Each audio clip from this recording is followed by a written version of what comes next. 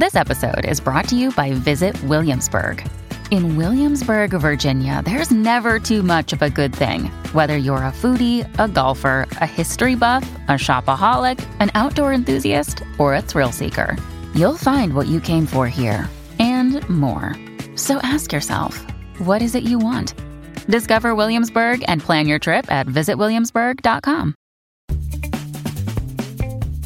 I'm Cecilia Lay, and this is Fifth and Mission.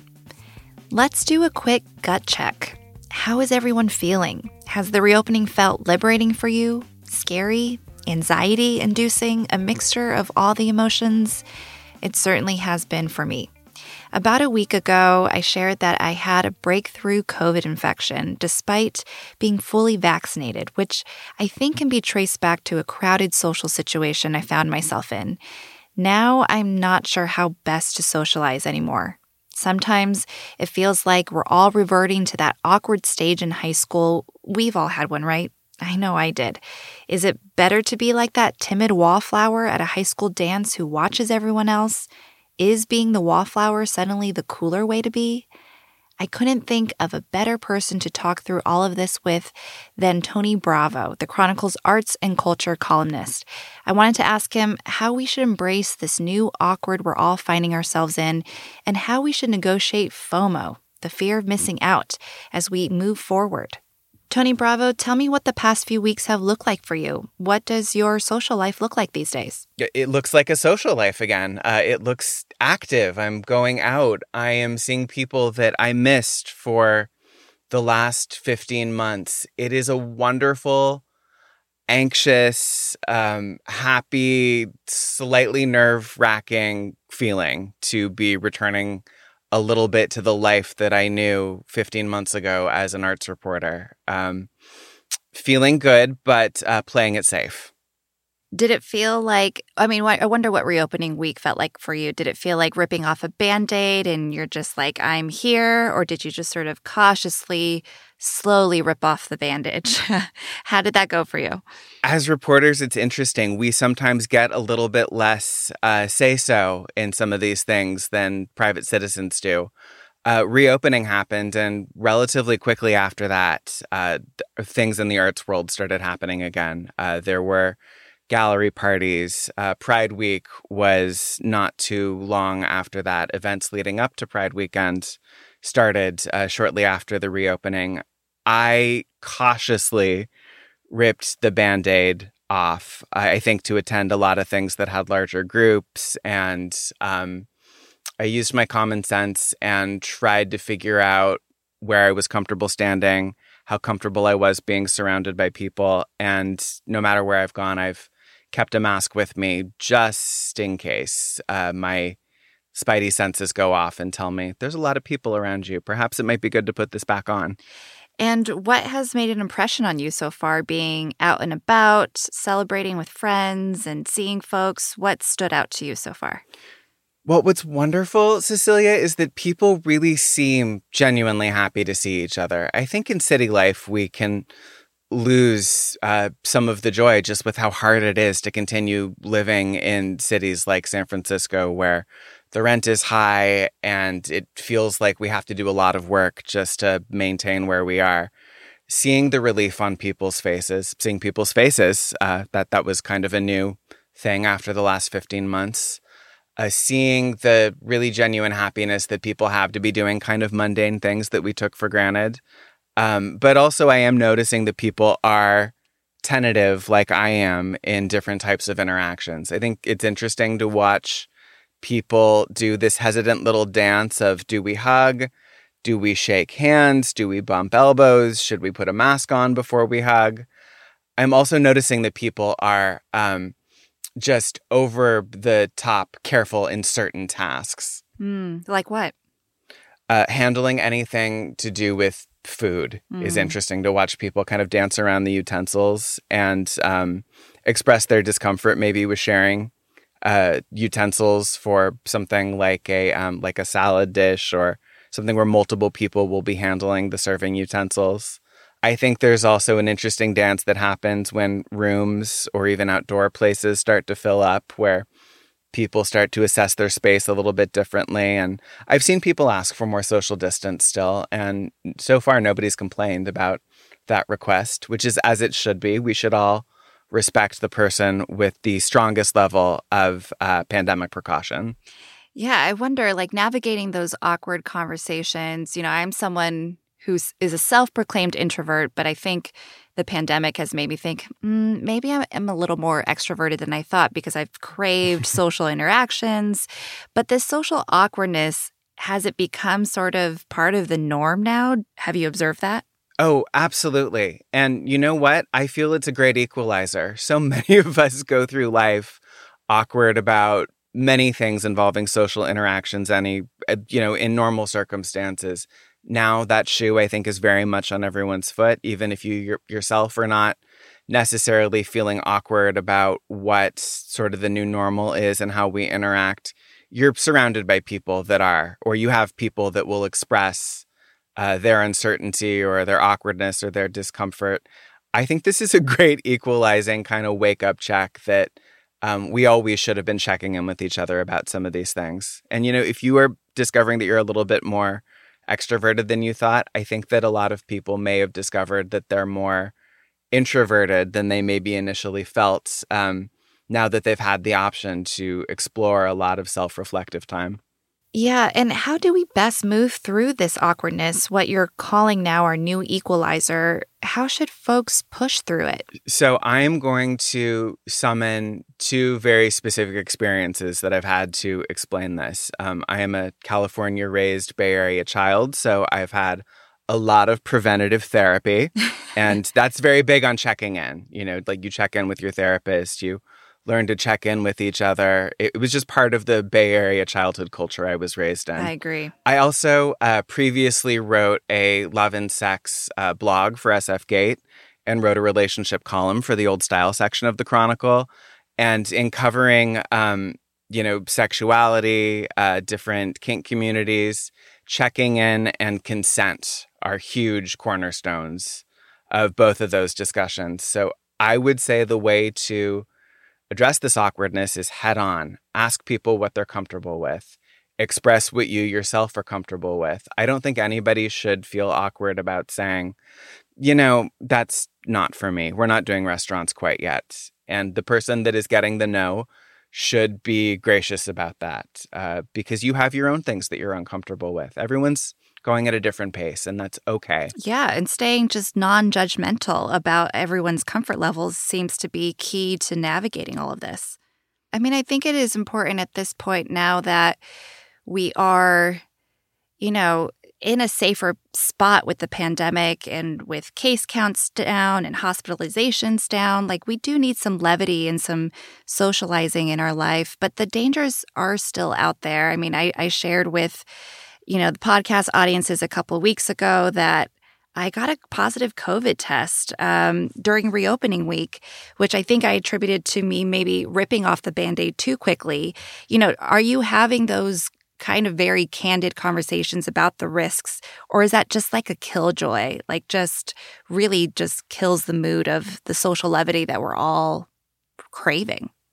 No, I'm having the conversations. As a journalist, I covered the news side of the pandemic for the first few months. I followed the coverage very closely. I know what the risks are if you get it. I am also following all of the current news, things about Delta variant, whatever the newest recommendations are by health officials, how things are changing at state and local level. I think it is important to not only be understanding and check in, but also continue to stay well informed on all of this. If you don't know the facts of what's going on with the virus now, you can't make the best decision. So subscribe to the Chronicle and be really well informed. Shameless plug, yeah. We'll be right back. You can support Fifth and Mission and the newsroom that creates it by signing up for unlimited access at sfchronicle.com/pod or by downloading the San Francisco Chronicle app.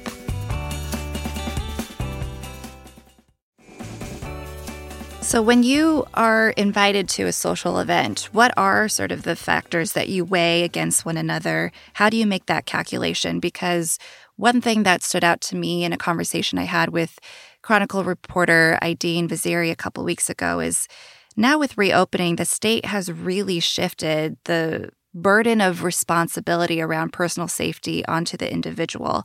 And now we have to make all these calculations. How do you do it? Well, that is a great question. I think there's two tiers for me. There are the regular things that would usually be on my calendar that have small groups, regular coffee dates before the farmer's market with dear friends, Tuesday night dinners with friends. And the people that participate in those all have levels of pandemic protocol, evolving levels of pandemic protocol that we're all comfortable with and familiar with. And we do not feel that these vaccinated people are a huge risk. And we keep the groups small. And in the case of the farmer's market, the interaction outside. And those are kind of givens. Then we get into things that I think of as sort of the reunion invitations. We haven't seen you in months. We're having a small group of people together. Would you like to come? I generally ask how small is the group. I feel like I have a good indication through my social circles that most people, if not all, will be vaccinated. But I have actually asked if people know if there's going to be any unvaccinated guests at things. So far, I've not had a yes to that. Everybody is at least telling hosts that they're vaccinated. But I think that's a fair question to ask. And I assess those types of gatherings on a case-by-case basis. If it is an invitation like, would you like to come out to this performance? Would you like to go to a restaurant? Would you like to sit in this enclosed space and breathe air with other people for an extended period? I do a little bit more research. I have not gotten out of the habit of carrying masks with me. And I think that no matter what, we've all just learned that for the rest of our lives, we should always be good about washing our hands and not touching our eyes with our hands when they're dirty or any other parts of our faces. So I'm trying to keep a lot of the lessons I learned. Have you allowed yourself, the pleasure of interacting with strangers? One thing that I realize I've missed is just these organic interactions that you have, whether that's meeting someone new and saying hello or being in a crowded bar even. Have you allowed yourself to do that? I did a bar in New York when I was traveling about a month ago, a little bit ahead of our reopening schedule. And that felt wonderful. And it felt a little bit scary, but we were so enclosed with plexiglass. I felt like I was in a Yoko Ono art show. So that helped me feel pretty safe. Yeah. The happenstance things that you're talking about, a hello at the grocery store. Hey, I haven't seen you for a long time when you're out at a park. Those things are happening again, and they bring me so much joy. Mm-hmm. Those have been some of the best reunions because I think we are learning how much we appreciate people without fully having people necessarily be cornerstones of my life, of our lives. Those people, I think, the happenstance people, I think, have their own special place. Yeah.